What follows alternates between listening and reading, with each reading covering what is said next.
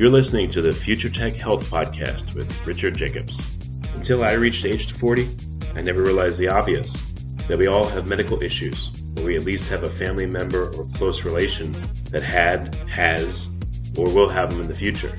Medicine and biological systems are the final frontier. Until we've conquered death, figured out how life began, cured cancer, and understood our purpose in the universe, there's a heck of a lot to talk about when it comes to our health. Future Tech Health means I'll be covering futuristic topics that are actually already in clinical trials, or even starting to appear on shelves or by prescription, or available for your own use.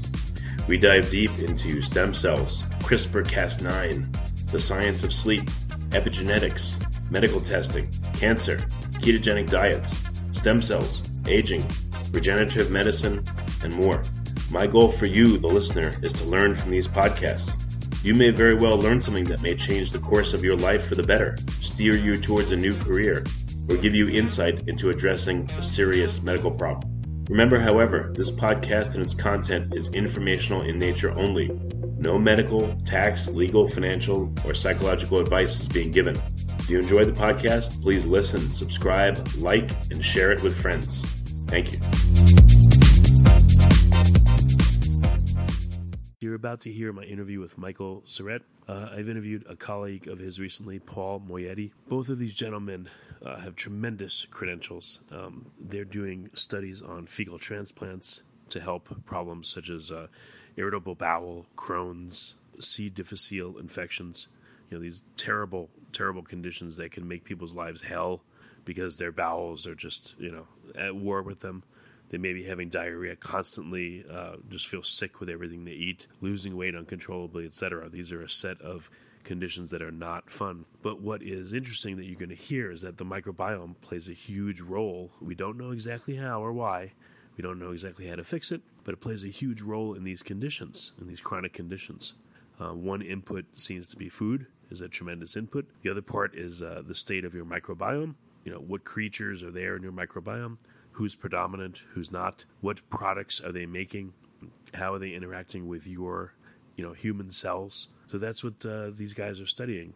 So again, we talk about fecal transplants and the microbiome. We get into a lot of concepts that are pretty in-depth about the microbiome, but it's a tricky thing to understand. It's just unbelievably complicated and fascinating. I've spoken to many, many people about the microbiome. Each one has a different, take and tact and tells me new things. So definitely listen in.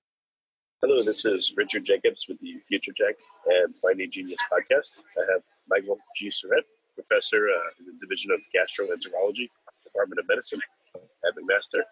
Mike, thanks for coming. How are you doing? Great. I'm glad to be here. Yeah, it's funny. I speak to a lot of people that have so many credentials that if I tried to read them all, I'd probably take 10 minutes. It looks like you're one of those people. So to shortcut it, would you tell me about your research? What are you working on right now? We'll discuss that. Yeah, so my lab is really focused quite broadly on many different aspects of the human microbiome. Really focused on a couple of areas with regards to health and really looking at early life and what constitutes health in early life and how the microbiome contributes to that. And a big area of research is starting to look at the other end of life, and that is aging and how the microbiome changes with age, and perhaps how we can affect how the microbiome changes with age and how immune senescence occurs. These two go hand in hand, and the idea is can we sustain a healthier microbiome, immune homeostasis longer in life and improve healthy aging. And then we also focus on quite a bit of disease, mainly chronic disease. So we look at chronic airway disease and the role of the microbiome, particularly in cystic fibrosis and asthma. And then in the gut, we look primarily at ulcerative colitis and Crohn's disease, and to a certain extent, irritable bowel syndrome, and trying to understand the role of the microbiome. And at least in the case of ulcerative colitis, we're interested in whether the microbiome can be a therapy. And of course, we work on fecal transplants and ulcerative colitis. Do you think there's any part of the body that doesn't have a constituent microbiome associated with it? That's an excellent question. complicated one. I think there's probably no such thing as a sterile site that any part of the body will at least have low abundant or at least transient microbes. Having an established, stable microbiome that contributes to local homeostasis and interactions, the way we think of it in the gut, for example, I think is a little bit more complicated. And there are probably sites that really don't have a resident microbial community that really plays this dynamic role in modulating and maintaining the immune system the way it does at mucosal surfaces. So not just the gut, but certainly the upper airways and to some extent the lower airways. But there's probably no true sterile sites. Yeah, I know I probably got some difficult questions, but what do you think defines the end of a niche or the interface between one microbial colony and another? Is there any study in looking at that? What I know there's plenty of others to study, but has anyone looked at that? What happens at the interface of two colonies? So just sort of in the bigger question of how do all these microbes interact, and I think one, like most ecological systems, many of the interactions are neutral. So many of the microbes in the same environment have very little direct interaction, even if they're close and physically close. They require different nutrients. They exploit different parts of the host. But as organisms get closer together functionally and taxonomically, then you start to see lots of interactions. And the dominant interaction is always competitive. And so, for example, the number of sort of bacteriocins, which are small peptide antibiotics that many bacteria make, the diversity of that in the human microbiome is really impressive. And that's because things don't get along. So that's a mechanism for microbes to compete with one another. There are certainly. Quick question here. You're saying that microbes make peptide length antibiotics that target other microbes, or they're certainly not broad spectrum. They kill everyone. Absolutely. So bacteriocins and sort of that group of antimicrobial compounds, we've historically thought of being very specific. And so E. coli makes them that kill other E. colis. Now, as this field is really starting to expand rapidly, we are starting to find bacteriocins that kill more distantly related organisms. But in general, they usually kill things closely related strains or species. And if you think about it, that's who you really compete with. In a university setting, I use the analogy with my students. When you're out competing for a job, you're not competing with the English majors. You don't have to worry about what they're doing. You have to worry about the people that are most like you. And it's the same in any ecosystem. So often you see strain level competition that happens. So, one strain will outcompete another strain by having a set of bacteriocins or other antimicrobial mechanisms. Bacteria are really good at not getting along. That being said, there are also lots of mechanisms which bacteria do interact and cooperate.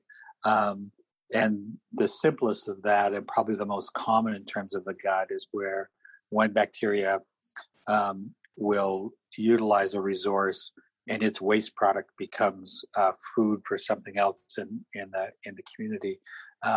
These products tend to accumulate, and in a pure culture of that one organism, those products tend to slow growth and metabolism. So having something else siphon those off actually facilitates that organism's growth and feeds another organism. So those kinds of metabolic interactions are probably quite common as well. Do you think that the metabolic interactions are like jobs that need to be done in the host? Like, let's say the proximal colon, the end of the colon. It just seems like, I guess I'm getting the feeling that there's jobs to be done that the host needs done. And so bacteria are there to fill it, and there's redundancy, and multiple bacteria seem to be able to fulfill the same job, but it just seems that's what governs the whole need for the commensal bacteria and the whole, I guess, the set of interactions that they undergo. And then the immune system's there as maybe the enforcer to make sure that they're they're doing what needs to be done. So I think that's pretty close. And a really good example of that is fiber. So we're supposed to eat fiber, and it's good for us. Well, when the fiber makes its way to the colon, there are the organisms that really break down the bulk fiber, and those are the primary fermenters. The byproducts of that are picked up by other bacteria and usually used to generate these short chain fatty acids we hear so much about, and things like butyrate. And butyrate is a primary fuel source for the enterocytes that line the colon. That's what they prefer. If they get that as a fuel source, they're the healthiest, barrier functions intact. And so there you have really distinct roles, the organisms that are really good at breaking down the bulk fiber. And there's maybe multiple layers of that as well, breaking down not just the complex polycarbohydrates in the fiber, but the entire fiber, the rice, the grains, or so on. There's a lot more to breaking that down than just the carbohydrates. So those all play different roles and sort of feed the next layer of organisms, and that sort of hierarchy will occur naturally with the organisms present. But superimposed on that is a whole bunch of organisms fighting for that fiber, fighting for those secondary metabolites, and somehow you come to some sort of balance, and that's part of the dynamic that is the microbiome. So how do you think dysbiosis happens? Like, how do you think, for instance, C. difficile rises to power? I guess it's, after someone has antibiotics, there's a pathway for it to proliferate. So basically, it comes back to this. This is a really competitive environment. We talk about, this commensal relationship, and we kind of, sometimes get the idea that this is just a great place to be a microbe, but it's incredibly competitive. There's a high density of organisms, each producing things that can kill each other, all struggling for the same resources. But all of those dynamic interactions sort of keep everybody in check. But when you start to remove that, an opportunistic organism can take over. And what you see in something like C. difficile is if you start to knock down those organisms, you just create an environment for other organisms to take over. And C. diff is a really good example of that. Many people carry around C. diff and are quite healthy. It's not uncommon at all in young children to have C. diff as long as you're healthy. But as soon as you become, that microbiome gets suppressed and there's a niche where it can take over, it will take over. Dysbiosis in the bigger picture, we use dysbiosis pretty liberally in this field, and it's really quite difficult to define. For starters, we don't know what a healthy microbiome is, and my healthy microbiome may not be your healthy microbiome, and if you had my microbiome, it may not work so well. It may be dysbiotic for you, and so because we can't really define what a healthy microbiome, it's actually relatively hard to define what an unhealthy microbiome or dysbiotic microbiome is. And I really think of it that I really think you can't think of the microbiome and dysbiosis without the context of the host. And a dysbiotic microbiome is really one that's out of sync with the host and driving some disease state. So it's a bit of a circular argument, but I think we can't just look at a microbiome profile and go, that's not good. Unless it's all C. diff. But many times we will see a microbiome profile for someone who's very healthy that has a proportion of microbes that just doesn't look right, but yet they're very healthy. And we've had, for example, in fecal transplant donors that have cured probably dozens or more C. diff patients. If we'd looked at the microbiome profile, we would say, let's not use those as a donor, but they're healthy for them. And so this creates this difficulty in trying to define dysbiosis as a microbiome property. It's really a microbiome host problem. Well, maybe, so it seems like there's many different mixes of bacteria that would create a healthy environment, and it seems very dependent upon the host cells and their epigenetics, et cetera. I've spoken to, like, I believe her name is Florence McAllister, and she looks at pancreatic tumors, and the tumors themselves have different microbiomes than the other pancreatic cells. So it seems like, for all cells in the body, or all organs at least, or tissues, that the microbial constituent that attaches to it, or hangs out in the niche it's created, they shape each other. The needs of those cells and their action and everything. So if you think about what happens in early life, the gut goes from 0 to a full complement of microbes, or not a full complement, but a full load of microbes, really in a couple of days. It's an incredible growth, and that growth, that community is really unstable and changes a lot during that, really during the first year of life. But what's happening is that community is evolving the same time as your immune system's evolving, and your organs, and your gut is really maturing, and it's really that these two things are entangled and co-evolve together, and that's part of what makes a microbiome stable. It's not just the community of microbes. If you take those community of microbes out and stick them in a fermenter all on their own, they'll eventually reach some stable community, but you'll lose a bunch of organisms. Some other things will grow. It won't be identical. What really, it's the host plays a big role in helping and shape and maintain that. And like you say, these all sort of evolve together in that first year of life. And there's randomness in there. And then there's all sorts of other influences through diet and host genetics. But it's what makes us all unique, is that initial coevolution of those two systems, the immune system and the microbiome. Yeah, it makes sense. So what do you think is happening when someone gets Crohn's disease, or when someone gets irritable bowel syndrome? What do you think are the possible causes of it, and what's happening? Is the microbiome being shifted into this state continuously that causes a misalignment of the host needs versus the microbe needs? Yeah, so the challenge here is always what initiates disease. So we know the microbiomes are quite different in disease, but we also know that inflammation will select for microbes. Changes in gut function, which happen with these chronic diseases, will also change the environment, so microbes are going to change. So we see big changes on disease. What are the key factors that really drive that early on? And I think that's been a really hard thing to get at. It's pretty clear that there are environmental factors. There's exposures that we have either through diet or just through the environment that are helping to contribute to these. There's a genetic risk, of course, but the genetic risk has always been there. What's changed is certainly the environmental factors. One contributor may be that in that very early stage of life, we're establishing microbiomes that are less robust to environmental perturbance, and that can be contributing.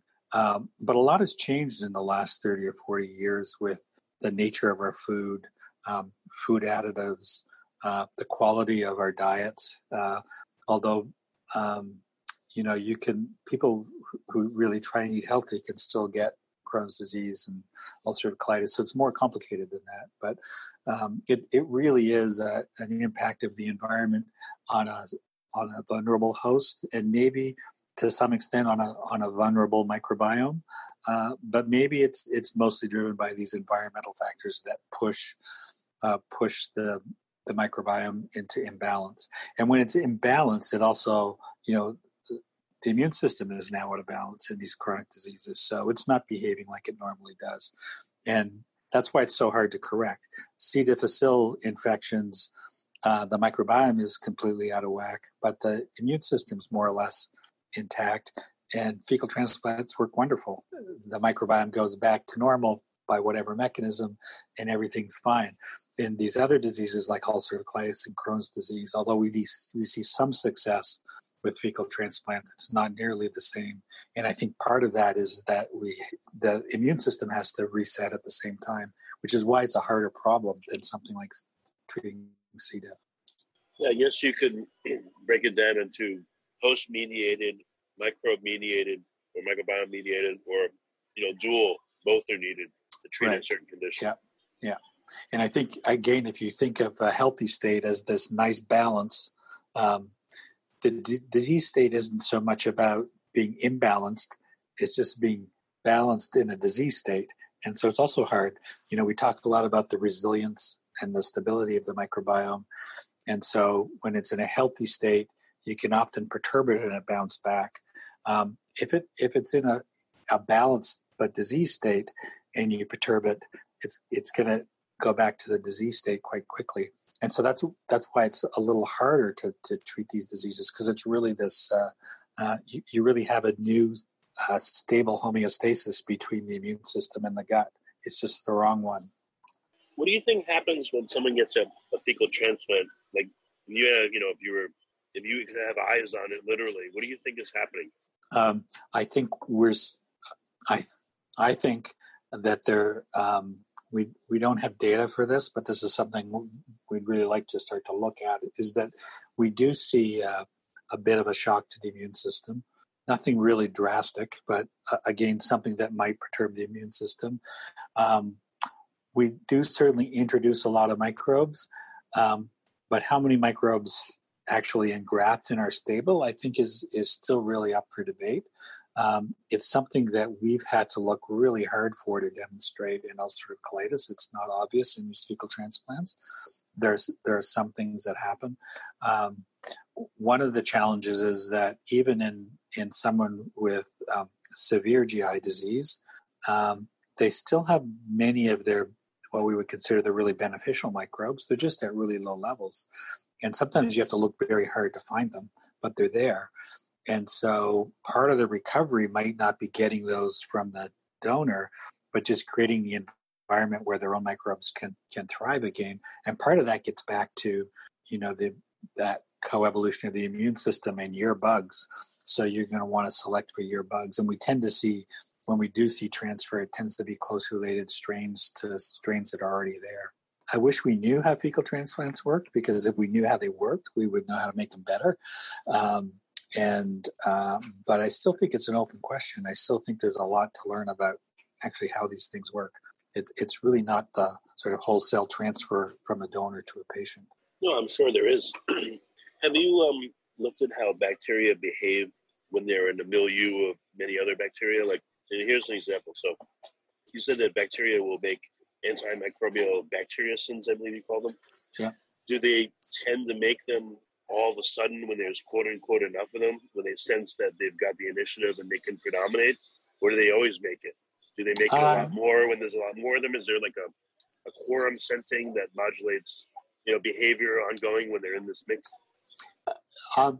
There's probably some, but if you think of the gut as an ecosystem, it's a place where sort of cell-specific communication is going to be messy. There's certainly some of that goes on. I think it's a lot driven by just the local environment. Where these bacteriocins probably play a really big role is on mucosal surfaces. So, in the gut, you can think of the lumen and then the mucosal surfaces. But the microbiomes in the airways and the oral cavity, nasal cavity, on the skin, these aren't high density communities the way we think about the sheer mass of bacteria in the gut. But those microbe interactions and particularly the negative interactions, the inhibitions, are really important for this process of colonization resistance. So, our commensal bacteria do many things for us, but one of the big roles is they really play an important role in colonization resistance. And you think of a pathogen coming in, the first thing it has to do is overcome the local microbes. They sit in all the prime real estate. They do make lots of antimicrobials, and they keep the immune system primed. And so this happens, on all surfaces. You don't need really dense communities to have these processes occur. So it's probably a lot driven by the local environment, although there'll be some signaling and interaction for sure. Well, what if you looked at C. difficile with a healthy person? and then C. difficile when it predominates and versus unhealthy. Does C. difficile, for instance, produce different metabolites? Does it act very differently when it's in a dominant state versus a background player state? Does it produce substances to crowd out other microbes when it's in the dominant state? Really, once it dominates and starts producing toxins, and it may produce toxins at low levels in a healthy state, but probably not. But once it starts producing toxins, and the host response, which is diarrhea to those toxins, does the job for it. So it really clears out the competition. That's part of what the toxins do. So once it takes hold, it exploits the host essentially to keep the gut, the competition low. All sort of enteric pathogens that cause diarrhea sort of do this. Diarrhea is a great way to keep the bacterial content of the gut low. But I mean, I guess the distinction here we probably don't know is that, so let's say it's C. difficile again. Is it producing the toxins? There's just not a lot of them, so there's not a lot of toxin. And when there's more of them, they produce more toxin, which overwhelms the system. Or maybe they don't produce it at all. And then when they predominate, then they start producing it. There's two different behaviors, and that may tell you something. Yeah, and certainly in a much more competitive environment where it really doesn't have an advantage and can't outcompete, it's certainly growing in a different way than when it's flourishing and doesn't have that competition, and it's really growing at a very different rate. And so the toxin genes, or you could think of this as anything, could be under the control, so it would only start making them under those sorts of conditions. Now that could be controlled by something like quorum sensing. Probably not. I mean, it's not necessary to have quorum sensing to coordinate those kinds of that kind of regulation. So I've been speculating a lot, but what kind of specific experiments are you running, or studies or trials, and what are you trying to figure out specifically? So in a couple of different areas. One is, again, we're very interested in this notion of colonization resistance, particularly in the airways and as we age. Respiratory infections are still really significant causes of mortality and morbidity, even in the Western world, in the very young and the very old.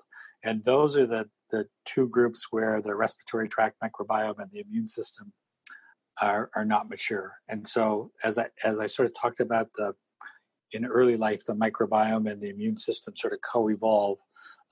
They sort of start to disentangle as we age.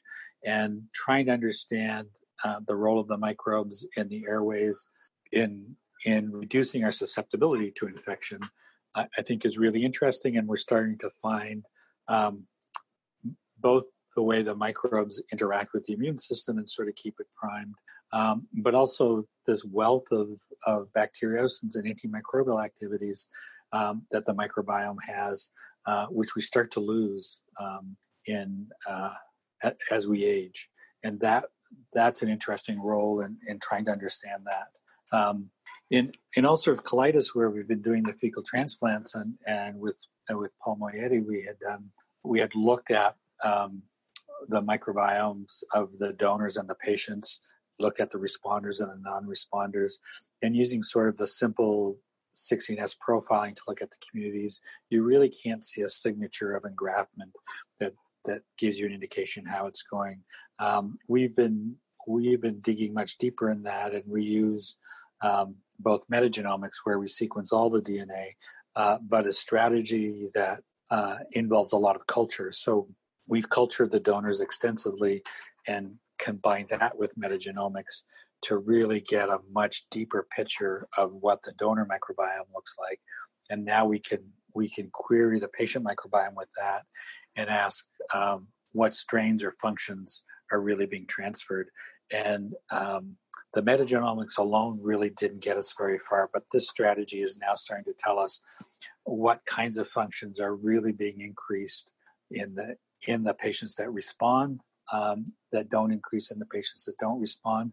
And so we're really starting to get a handle on the functionality in ways we couldn't before. And I think this is, there's a big push, of course, to really start to understand what's going on and not just describe it, and functionality is part of that. That I think is where we're, and most labs are moving in the future, really trying to understand. One of the big challenges, though, is, with the sequence data, we do have a problem that often we can't assign sequence to any function. Sometimes we can assign it to hypothetical functions. So there's clearly a lot more biology that needs to be sorted out. But often when we assign something, we assign some sort of high-level function to it, and that's really not understanding it in the kind of depth that we need to understand. And so, I think. So you're saying even if you look at the genes and you estimate what their gene expression would be, it still doesn't necessarily correlate with what could be going on. Just the potential is not enough. Well, and sometimes sometimes we can say, we have an enzyme that is involved in cleaving sugars. But we might not know which ones, and we might not know where it is, and we might not know, if it's really targeting something very specific, and how that really might affect the way it interacts with the host or with other microbes. And so, really what we're still a long ways from being able to assign really good functionality to an awful lot of the data that we generate. And I think that's one of the big challenges. And as we,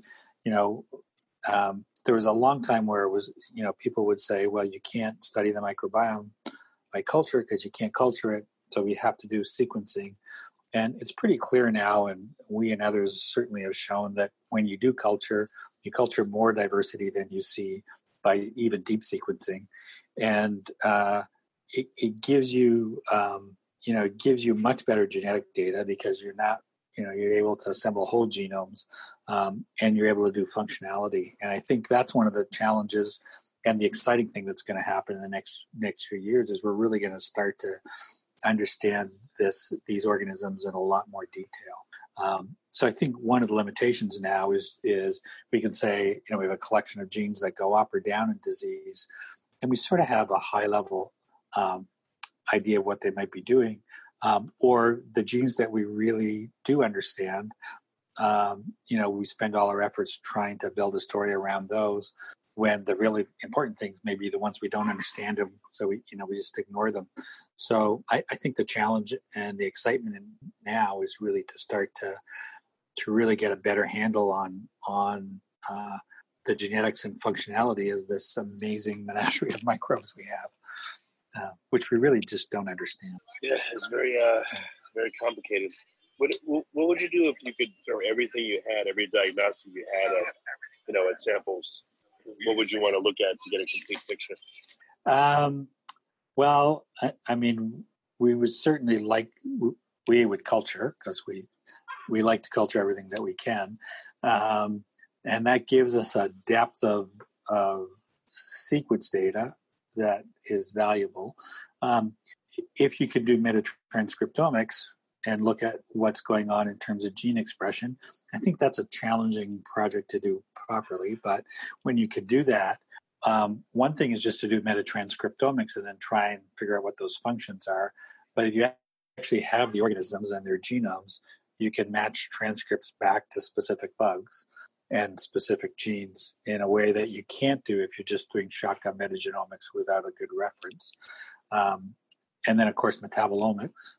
And then you always want to know what the host is doing. So in a world unrestricted by funds and expertise and time, I think really you want to study the microbes, a great genetic picture and sequence data built from culturing, having the organisms you can test hypotheses on afterwards, able to map transcripts back to specific organisms.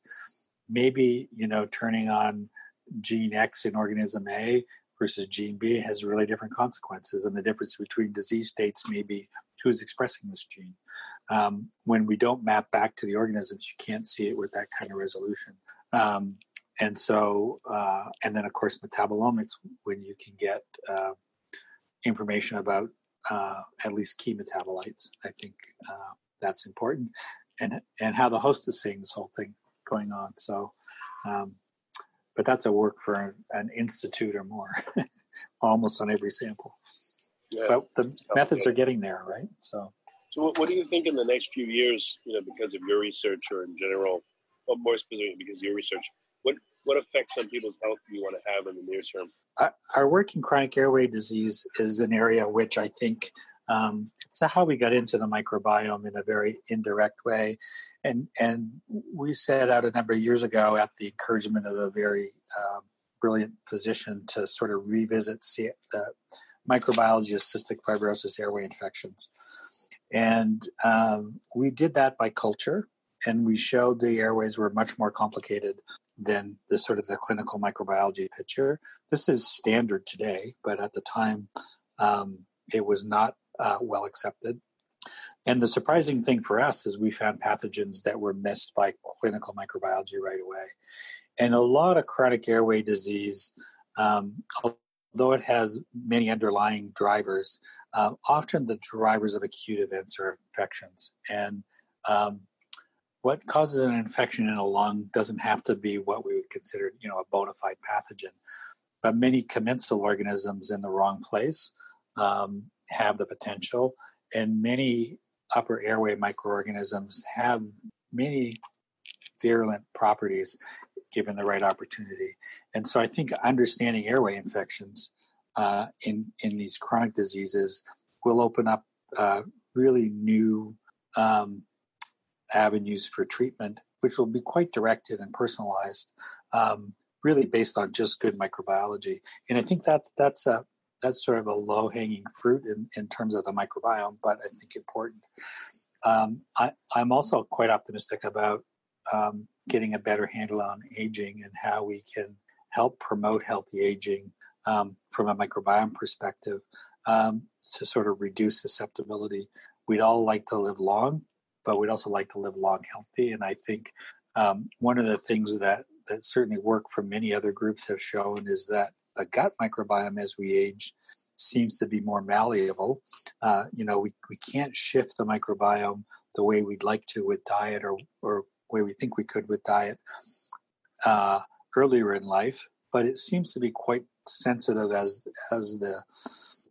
we age, and potentially we can manipulate the gut better through better diets and potentially increase or improve aging in context of the gut.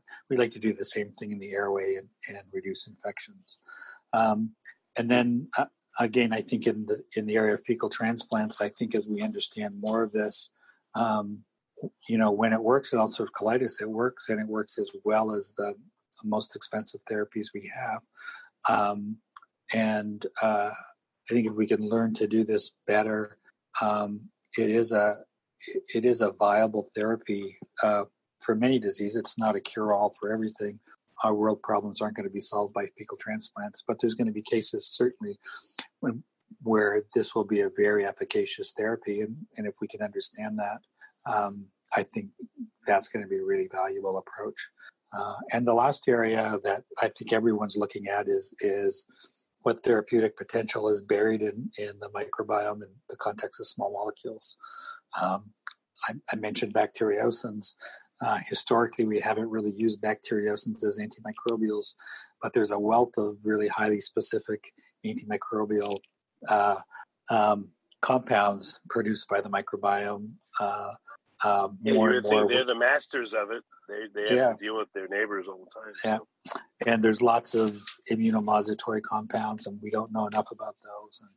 And so I think in the near future, we're gonna turn commensal organisms into maybe not necessarily in drugs in the context of like a probiotic, but by exploiting the remarkable chemistry that they do and the small molecules they produce. I think that's another avenue that's going to be really exciting in the microbiome in the next few years, and an area we're quite interested in. Well, very good. Well, Mike, it's been a really good call. I'm glad to talk to you about these things. And what's the best way for people to find out more about what you're doing, and maybe interact somehow? So we do have a web page, which is not always up to date. We try. I do have a Twitter account. I'm not an active Twitter. I'm a little bit too old for that, but I try and keep up. The lab certainly is active. I will say that in the context of GI disease, we are part of this Spore Imagine network. I believe you talked to Paul Moietti about this. The Spore Imagine network is a cross-Canada network looking at GI disease, chronic GI diseases and psychiatric comorbidities, and a very exciting cross-country project, which has a very active website and social media that will keep you up to date on the GI side of things, and particularly the fecal transplant side. Well, very good. Mike, thanks for coming. I appreciate it. Okay, thank you very much.